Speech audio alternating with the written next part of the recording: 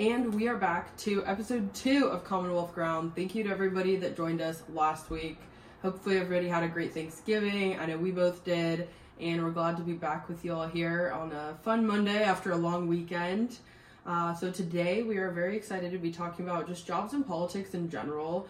We know that, with the election being done from really earlier this month, there's a lot of people looking for jobs, whether that's at the congressional level, at the state level, for other state legislative elections, because obviously in Virginia we have elections every year, but a lot of other places have local elections this coming year. And then, of course, the presidential cycle, which we both have some presidential campaign experience, so we might touch on that a little bit in this episode. And then, like I said last time, we really want to do actually a full episode on our whole presidential campaign experience when it gets closer to kind of the Iowa caucus time. But yeah, if you guys don't remember, you missed last week's episode, my name is Victoria. And I'm Jacki. And we are the co-hosts of Commonwealth Ground. The idea of it is to bring together folks in a bipartisan manner to talk about public policy, primarily focused on Virginia, but obviously definitely not shying away from national or even global issues that might come up. So thank you guys so much for being back with us, and let's take it away, Jacki. Yeah. So in the course of us getting to know each other, we kind of figured out we had, at least to start, very similar paths getting into campaigns and into politics in general. So do you want to start just like recapping how you got into this crazy messed up industry? Yes, definitely. So, I was definitely involved a little bit in high school. I was actually part of a group called Junior State of America. I don't know if any of our listeners were part of it, but it's actually bipartisan. That's kind of the first place that I learned about politics in a bipartisan manner. So it was more of a debate club. That was, at least my high school's kind of substitute for a debate club. And within that, we really talked about more, again, the policy side of politics. And then when I was in college, I got more involved in the political side. I was involved in college Republicans and some campus conservative groups. And then that really led to me working on my first campaign when I was in college. It was, definitely kind of more on a part-time basis. But I remember, you guys that work in politics, you can fact check me, you can look this up on the FEC, but at the time I made $100 a week on my first campaign job. Oh, wow. But like I said, it definitely wasn't a full-time job, but that was kind of dipping my first toe in the water. So at the time I was still involved on campus and kind of around campus in a bunch of things where I went University of Kansas. So I was actually a student athlete, I was in student senate, which Jacki was in student government at her school here in Virginia too. And then basically what happened was the campaign manager just came to one of our college Republican meetings saying, if anybody's staying around for the summer, we'd love to have y'all participate on our campaign. And so this was a member running for Congress for like a 5th time re-election. So it wasn't necessarily a super targeted race, but it was still a race that actually ended up being more of a swing seat the following year after she retired. So definitely some good experience under my belt. And this is while you were still in college? Yes. Awesome. Yeah, so that was my first campaign experience, and yeah, I just kind of got addicted after that. So that was 2016, so that was in the presidential year, but I was working on the congressional campaign, and then again, along with everything else that I was doing on campus. And then from that we went to, I helped out on a special election. So in Kansas, if you guys remember, Mike Pompeo, the former Secretary of State, he vacated his seat in Kansas 4 to join the administration. So I helped on that race. I was about 2 hours away from where I went to college, from Wichita to Lawrence. So I would drive down there on weekend. There was a family that would host us in their basement. We love supporter housing. Definitely a great way to kind of stay involved in politics and make it more affordable for young people. And then from that was full-time on a race in 2018, and then came out to DC in 2019, first through an internship. Then I had a job with a consulting firm for a couple months, and then I went to Iowa for the presidential cycle. That was 14 months I was there. And then after that came back, worked C3, C4 stuff in Virginia, and then kind of made my switch into media. So that's the overarching picture. And then, like I said, we'll get more into details throughout the course of the episode, but that's kind of the whole picture there. And then, Jacki, if you want to take it away with yours. Yeah, so on a similar vein, I didn't really get too involved into anything until maybe you could say college. I think probably like the first political action like I ever really took, besides just straight voting, was going to the Women's March at the beginning, like the day after Donald Trump's inauguration in 2017. For me, I had kind of had, you know, as a Democrat, taken for granted, like a lot of people, that Hillary Clinton would win. And it was my senior year of college. I was so busy with all of the things, and I was like, I don't need to do anything. And then I was proven very wrong. And so I did the Women's March, was kind of my first big thing. And then I had a friend who had an internship later that summer with now Senator-elect Danica Roem, but at the time it was her very first primary. She wasn't elected to anything. She was just coming out of journalism, actually, as well, running as a journalist. And so I staffed some polls for her on election day.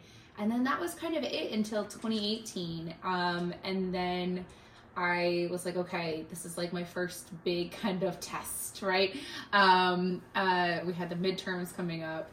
I was out here in Northern Virginia, and my closest kind of like target seat was held by then Congresswoman Barbara Comstock, now Congresswoman Jennifer Wexton. And so me and a friend would pack up every weekend in 2018, and we'd drive out to Fairfax. But we were kind of on the like Fairfax Loudoun border, and Chantilly and Centerville. And we'd pick up like a giant like 100-door packet of doors, and we'd go out together and we'd knock doors. And so I kind of got to know kind of a lot of people on her team, and a lot of like big volunteers and really involved people in the area. And so 2019 comes around, that same friend, this has been the same friend on Danica's team, coming up knock doors with me. And he was then helping a flip target for the Loudoun Board of Supervisors set up her race. So I was kind of just helping, bopping along, putting the website together, you know, figuring out like what are her top 3 priorities type deal, and got to know a lot of people out there. We're of course coming up to the 2019 General Assembly elections. It's kind of like the last time we had elections this year, where it was all of the state Senate and the House and all the local and not the governor. And I just got to know a lot of the people out there until my now good friend Aaron Palmer. But at the time, you know, he was a field director for John Bell, and he came to me and he said, what essentially boiled down to, do you know you could get paid to do this work? I was like, no, tell me more. You mean I don't have to just volunteer my weekends and not get paid and still have to go to my job? So anyway, we chatted. He hired me as a field organizer, and I've been here ever since. So that first year I was with John Bell. I also spent a month down in Norfolk on Linwood Lewis's primary that year, came back up for the general, and worked primarily for John Bell and Wendy Goditis in Loudoun County. I then was a field organizer in Iowa, Nevada, and Colorado for Amy Klobuchar during her presidential primary. While I was there, I got a job. I had an interview and eventually a job offer to work on a flip target in the North Carolina State House. So I basically, it was already the plan for me to leave Amy after Super Tuesday. Of course, she dropped out the day before. And so I packed up, flew from Colorado, spent a couple days visiting my parents in Pennsylvania, came back home to unpack and repack, spent a couple days in Virginia, and I drove down to North Carolina like 2 days before the COVID lockdown started. So I spent that time, all of 2020 in North Carolina, managing my very first race. I was campaign manager on that one. Came back up home, spent some time working for John Bell again during session, and got connected to my current boss, Delegate Carrie Delaney, who was looking for a campaign manager. Interviewed with her, managed that race. In the middle of that, her prior legislative staff had an opportunity up on the Hill, so she took that. I took the official side job, and I've now been with Delegate Delaney in, I think, the longest job I've ever had in my life, consecutively. So I've been with her for 2.5 years now. Yeah. Awesome. And so, you know, we talked about this a little bit, but just through your own journey, it's very visible that, you know, one thing kind of leads to another. So for anybody that's maybe from the outside looking in, what advice would you have for them? Because it maybe seems a little bit, you know, stressful and very complicated with how these jobs get passed around. You know, it's always, and with my journey too, it's primarily been kind of a friend of a friend knows somebody that's looking, and knows that you are also potentially looking, or maybe even might not be looking, and that's kind of how these opportunities come up when you first get your foot in the door. But if somebody is just very basic, trying to get their foot in the door, maybe they have some political experience, maybe none, like, I know you do some hiring in your current role and some past campaign roles that you've been in. What is something that you look for, maybe some transferable skills that people might be able to bring to the table? That is a really great question. And everybody has a different right, into politics. And so maybe what I say isn't what somebody else did, or it doesn't work for everybody. But one of the things that I have found most helpful, people say that, like, it's all about who you know in politics, and that's maybe actually about 50% of it. The best place to start is kind of figuring out what your interest is. Is it political? Is it policy? Is it local? Is it like, do you want to work locally? Do you want to work in the state? And just finding somebody, literally just cold calling even. But like, I think one of the themes that came across in my journey was like, I showed up every weekend in 2018 as a volunteer. I showed up every weekend at the beginning of, I left out, I was also helping, in between the 2018 and the 2019 stuff, I also knocked doors for Jennifer Boysko in her special election. So I showed up, I was like there every weekend up through November in 2018. I was there every weekend through like just after New Year's for Jennifer Boysko. I was there every weekend through like February or March helping this like local candidate. And so I just got to know people. But then, so that's the first 50%, right? But the other 50% of that was I was demonstrating to all of these players that I was somebody who was reliable and eager and energetic and like willing to put in the work, right? Like, so it is partially who you know, but it is making sure the right people see what you bring to the table. And so that can be done by showing up on campaigns.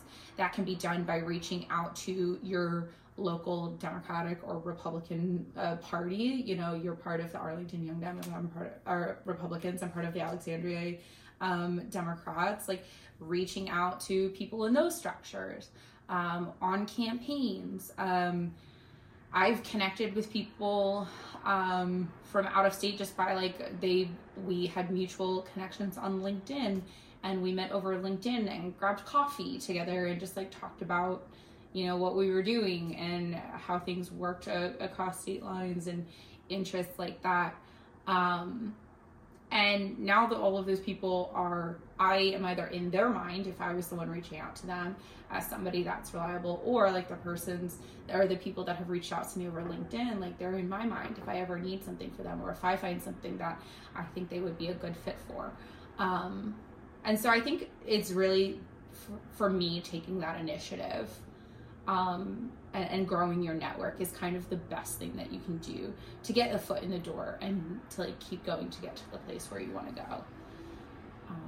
How about you? For me, so again, kind of my first full-time experience, or I guess even paid experience, was on the campaign side. And what really opened my eyes was, so after that member got reelected, I, again, kind of by showing up and kind of figuring out what my further intentions were going to be, I knew that I wanted to become an intern on the Hill. So the way that we did it in the Kansas delegation is you would do half summers. So most people would do like 6 weeks in the Senate, 6 weeks in the House. So I had my first half of my summer figured out, but I knew I wanted to stay in DC for the whole summer.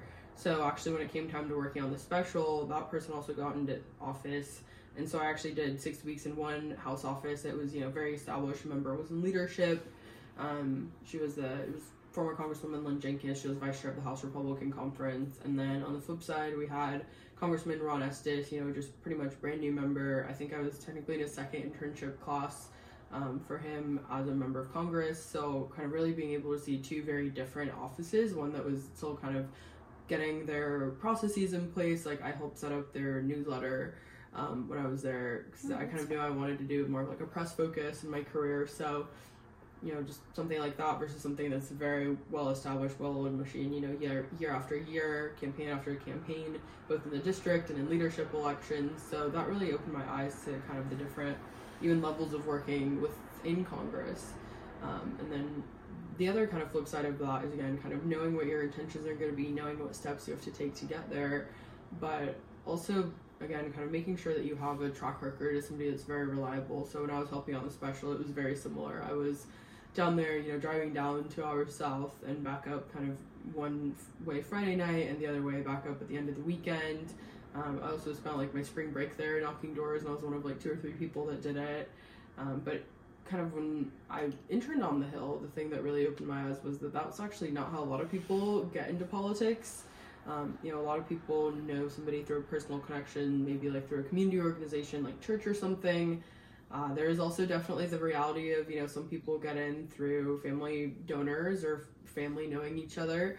But I think campaign work is one way to really set yourself apart. And I think even now, kind of, even though I've transitioned out of politics in my day-to-day job, I'll meet people that have worked on a campaign in some capacity, and that always kind of elevates, maybe even kind of gives me a little bit more respect for them, because I know how strenuous it is. And, even with Jacki and myself, I think when you know somebody's worked on a campaign, that's kind of a mutual level of respect that you develop for each other, because even though it's been in kind of opposite or complementary, I guess, even environments, there's some, you say you've been a field organizer, no matter whether you're a Democrat or Republican, or you've done it for a C3 or a C4, there's a certain kind of person that does that work, and there's a certain kind of people that work attracts and really kind of develops your character and your perseverance in a way that, kind of we're talking about, I guess, twofold, both people maybe looking to transition to something parallel career-wise or just transition into this work. But those are definitely, I think, some transferable skills. Either if you can prove that you have that from a previous role that you've had, that's very helpful to see. But then if you're also taking that skill set out of politics, that's definitely one I think that you keep throughout your career. Yeah, not necessarily because I recommend that, as a union supporter, I don't necessarily recommend this, but I do think, there is something that is said about someone who shows up for like the 17-hour work days for crappy pay and like is willing to pick up and move across the country for their cause. That says something to people, I think. But you also have to go into it knowing that is kind of the expectation as well, because it is really easy to burn out. But yeah, it's the internship thing where you like split between the House and Senate is really fascinating to me. I don't have any congressional or Hill experience or anything, so kind of hearing all of the different ways, and I guess it could be even like a difference how every state, there could be like 50 different ways that each delegation handles it. Again, for us it was something I found people just like to do. But that's fun because they're also like completely different bodies, and that gets you like experience in both of them at once, which I think is pretty cool. Yeah, and like I said, mine ended up being two ones on the House side, but even then definitely helped develop a good breadth of experience. And then also when we were talking about, kind of what to do for this episode, Jacki said something that I think was very good, something that I've thought about throughout my career, that really being on a political campaign is like being in a small business. So I think it attracts a very entrepreneurial type of people, but then when you get into, yes, your individual campaign might be, but also you have party structures, both state and national, and, caucus input. There's a way that in that experience, it's even more like a corporation that's also been around for like between 6 weeks and 6 months, right? And so what do you have to add? No, I was gonna say, I feel like it's like a small business. I don't necessarily, that means like every business, idea is necessarily transferable, I want to say. Because there's definitely, I think, quite a different, there are a lot of different skills. Like I haven't spent much time in private America, so I don't really know, but like, I think where some similarities can be is just like the way you interact with your outward facing public. Voters are kind of like customers, right? Like you have to have some customer service background, being able to comport yourself when you have someone screaming in your face because they don't like, your policy or your boss's policies is probably not all that dissimilar to like working at at the mall and just trying to get through your day folding sweaters and have somebody coming up and yelling at you for, I don't know, because they don't like how a display was set, right? Like I don't think it's like a one-to-one comparison, but I definitely think that there are some skills, especially on the ground level, that can really kind of go across. And to that point, when I do hire, especially at the intern level, that's something I like to really look for. I get some college students coming to me sometimes thinking that, oh, I've never worked on a campaign or in an office. I don't really have any relevant experience. And I was like, stop. Because 9 out of 10 times they've worked at the mall or they've been wait staff at a restaurant. And that is all transferable as far knowing how to deal with people is a very for most industries, I would hazard. Right? That's something that I think shouldn't be taken for granted. There's a lot of technical stuff, a lot of political stuff, but knowing how to deal with people, I think, is a really big skill that if you are good at and you want to get into this space, you should really focus on highlighting about yourself. Yeah, I think that's definitely very much true for our side of the aisle as well. I've even seen that, even with people that maybe interned on the Hill and ended up figuring out they don't like politics at all. They didn't like that element of it, the fact that you are kind of very public facing in those roles, and I think at the state level even more so, because you kind of are like the only staffer that a member has. So kind of moving along, so say you have, I think for a lot of people, and we'll talk about this a little bit more, but like maybe they see a job posting and they really want to make sure that they get that interview. So if you're looking at a resume, what is something that you are looking at to maybe even bring somebody into an interview? Because again, like if you are the only staffer, and maybe you're even the only staffer between the official side and the campaign side, so your time is very limited. So how do you make sure you're kind of maximizing your opportunities, potentially your members' impact, when you're looking at a stack of resumes? Yeah. So I will say the one thing I don't look at is education. I think, I went to college. I'm not knocking college education. I think it can be really beneficial and important to people if that's that path that they choose. But I also, at least in the positions that I hire for, campaign side, that's, field directors, so talking to your voters, finance directors, raising money, hiring interns, hiring people to work part-time for me during the legislative session. I don't need a college education for a lot of those things. It's certainly helpful, especially I think once you get a little more towards the legislative side of things. But it's certainly not necessary, and I'm probably not, I might take a glance at it, but I'm not focusing on it. So I certainly wouldn't prioritize it on your resume or anything, right? And then from there, it really depends on the role. So if I'm looking at the legislative side, I like to see any kind of experience working with the public. A lot of times that has presented itself in retail or restaurant work, but just anything really that shows me that you can comport yourself in a different conversation with people. I don't know. I don't really look for specific experiences on that side, but more of the actual skills. Did you do something that takes a lot of attention to a fine detail or a high level of organization? Did you, like I said, do something that is working with people? Are you, can you handle a fast-paced environment? My intern this past session, just because she was coming back from winter break, her first day for onboarding was the very first day of session, and I had this whole I was gonna at least take an hour and a half to walk her around the building and show her around the building, get her settled. Nope, we had to run to a press conference the second she walked into the door and get the boss to the press conference and deal with the upcoming meetings and getting her to the floor in caucus, and didn't have the chance to do any sort of onboarding until lunchtime, right? So definitely the ability to handle a fast-paced environment. On the campaign side, I do start to look a little bit more about your experience. So for me, hiring, I like to hire my directorship positions, but then I like to let my people build out their teams as they see fit.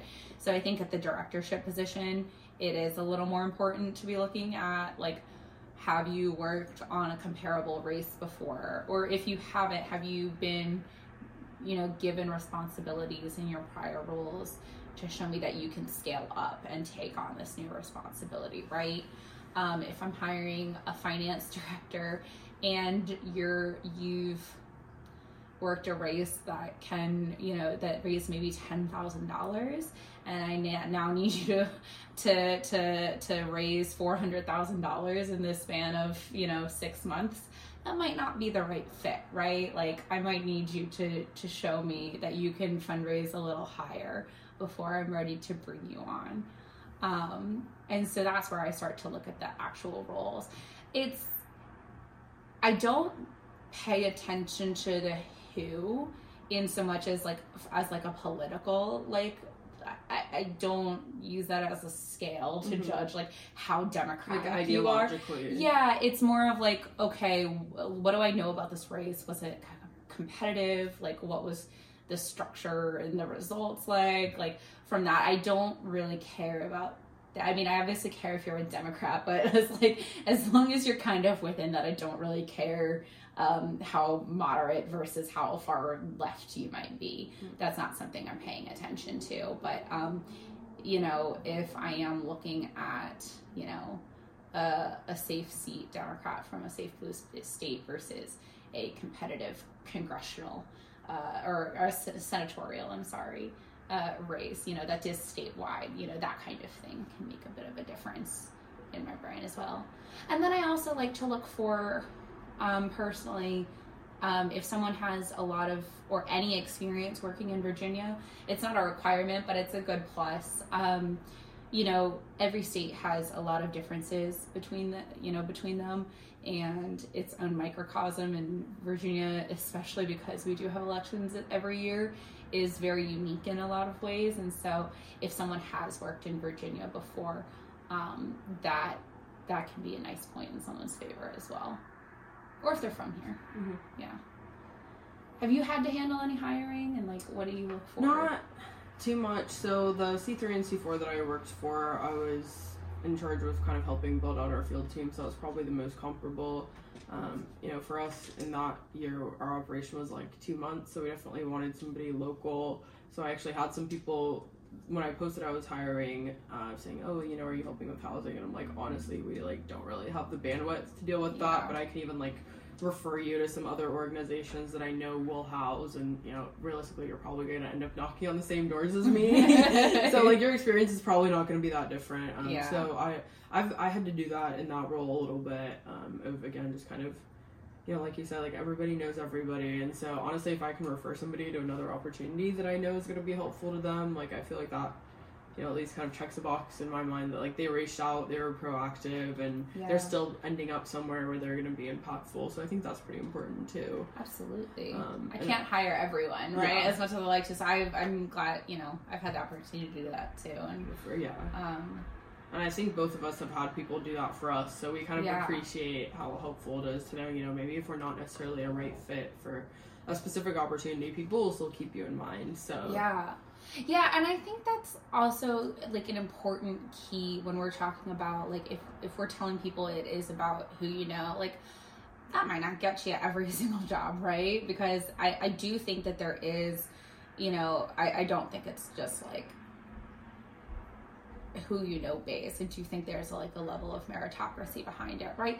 But that being said, my experience has been that people are still if you have shown yourself to be competent and excellent and a good person to work with or for, even if they can't get you a job, people want to help you find something, right? And they will, and they'll keep an eye out, and they'll send your resumes on, and they'll help build those connections for you. Is that a similar experience you've had on your side of the aisle? Yeah, it definitely much is the same thing. I even really still to this day, again, even though I don't work in the day-to-day of the internal things within politics, even though I'm still involved with Republicans, both, like I said, at the local and state and national level, people will kind of constantly reach out to me, or I'll see other people in my network post opportunities, so I'm very much kind of always looking in terms of how can I be helpful to people, and At this point I don't know if I necessarily will take like a campaign job again, but it's always still helpful to see that people are still reaching out and that I can still kind of play a part in someone's journey in that regard.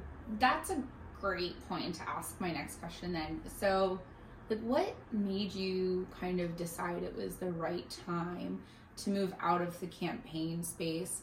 And then at that point, why did you move into more kind of a media-focused center? Yeah, so a couple of different reasons. So kind of the one that I shared, I guess, most publicly with Sorensen, we talked about this literally like day one of it, what do we do, how do we get there? So for me, I saw a little bit of frustration, honestly, with working for principals, members, electeds, candidates, working very hard and feeling like at the end of the day, I didn't really get my worth out of that because, sure, like we had the victory, but that didn't always mean something else for me. Whether that was a job on the official side or, the last race that I worked on was the 2020 presidential campaign. Like, the thing that I saw was, in Iowa, we won by like 10 plus points, but obviously the national result was not what we wanted. And so, honestly, like, and that's probably half the reason you went to Iowa. Like, you thought that if there was a Klobuchar administration, you'd get a job. I don't know if I thought that, but that was certainly a hope. Right? Yeah. And I think that's really anybody that works in the presidential realm is like, you're going to have thousands of opportunities in DC. And, we're going to look at the people that were there from day one. And so that didn't really end up happening. And so when I was working my C3 and C4 job back here in Virginia, I started freelance writing. So then I had publication, which I now write for full-time, American Liberty News. I started freelancing for them. And again, I really liked being able to put my name on something, which like in politics you very often don't. And so that is kind of a reality that you have to live with. But I like being able to say, like, I actually did this and this is my work. Like, sure, like even day to day, I have editorial team, I have a business side of our publication, and so obviously it's a team effort in that regard, but like at the end of the day, the article has my name on it. It's your byline. It's my byline. And I do like that aspect of it. And again, like, I feel like it's still a way that I can contribute and be involved in the public policy process, specifically when I do commentary writing, or, again, even coming from the Republican side, I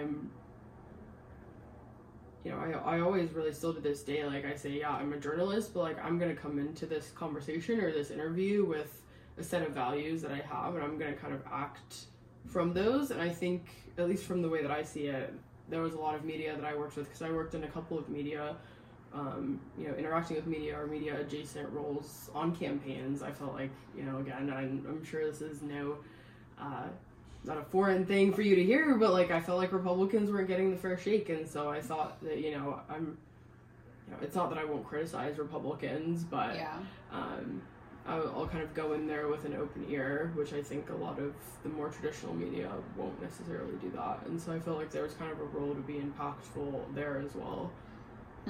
That's fascinating. I think I don't want to get too into that because I feel like we could have a whole conversation. Yeah, we'll probably do an episode of that. About the media and like its relationship to politics. No, but but I do want to ask though, like, do you get the sense, or is it the hope that kind of the work that you do can influence the electeds and the offices that kind of consume and maybe not so much like, is it more than a hope? Have you seen this in reality and like play out?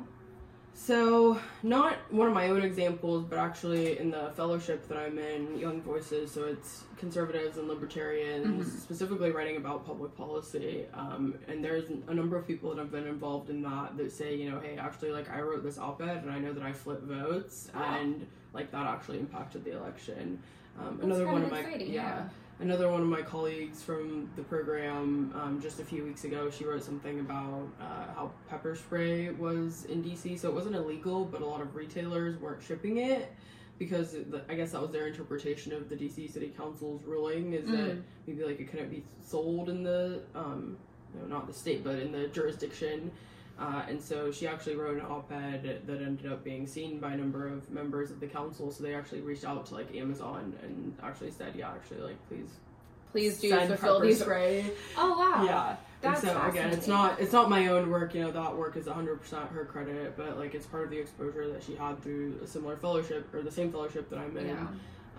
And so that's really like what they're, you know, at least in my own role, I do a lot of commentary on politics and the electoral process. But for us to actually apply into that fellowship, we kind of have to have a preeminent policy area or two that we want to focus on.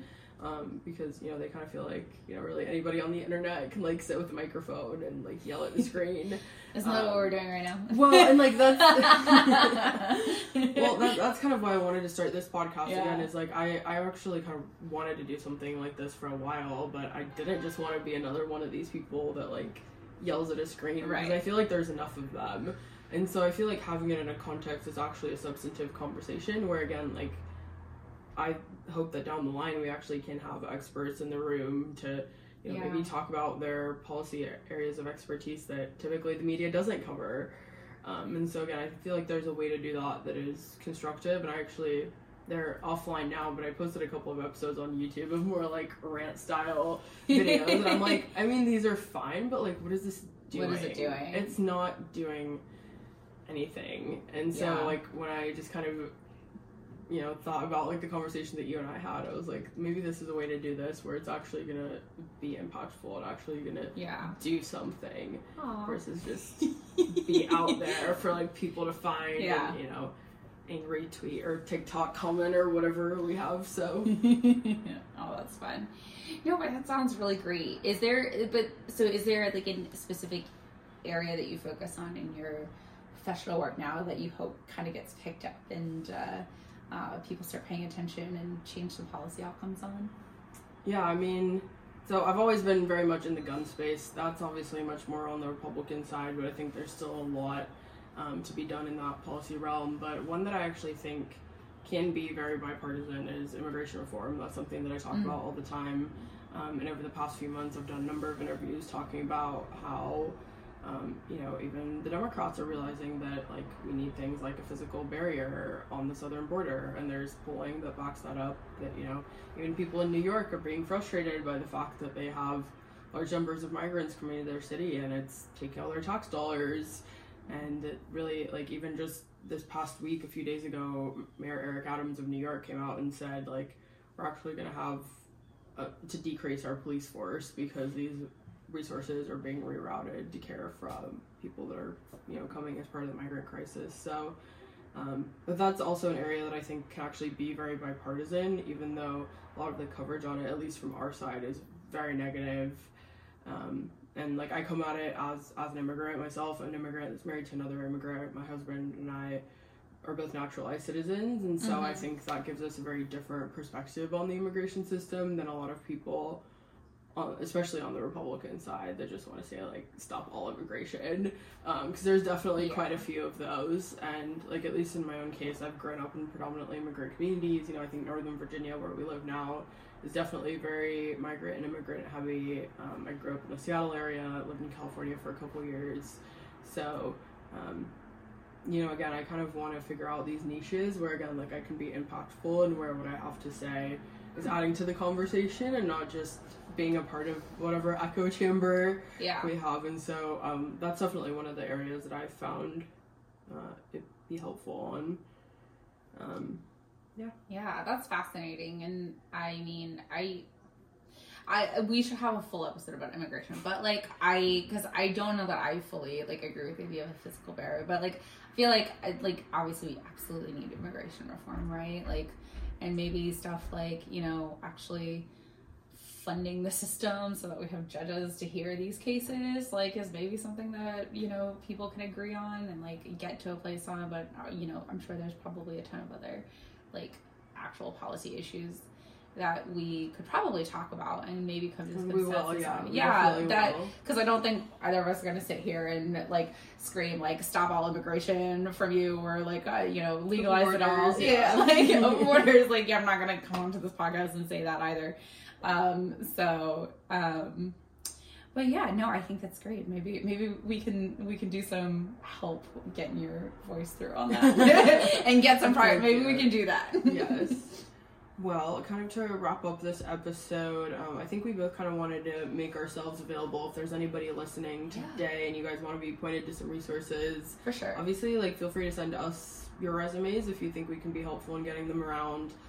But also if you email us, commonwealthground@gmail.com, and you either put like attention Jacki or attention Victoria, we can kind of point you in the right direction with some job boards that exist both on the Republican and the Democrat side. If you are job searching right now, like I'm sure a number of you guys might be, definitely feel free to reach out. I know kind of time is ticking as these campaigns all staff up, so if there's any way that we can be helpful, definitely let us know. For sure. Or if you are just interested in having a conversation about getting, one-on-one about your particular path on getting into the industry or what you should be focusing on, I know I'd love to be a resource for that. Especially any young women that want to do this. I definitely think we need more Republican and Democratic women getting involved and shaking things up, and it can be, I think, particularly difficult in that realm. So we're happy to do that as well. Awesome. Well, thank you guys for tuning in, and we'll catch you next week. Thanks, guys. Bye.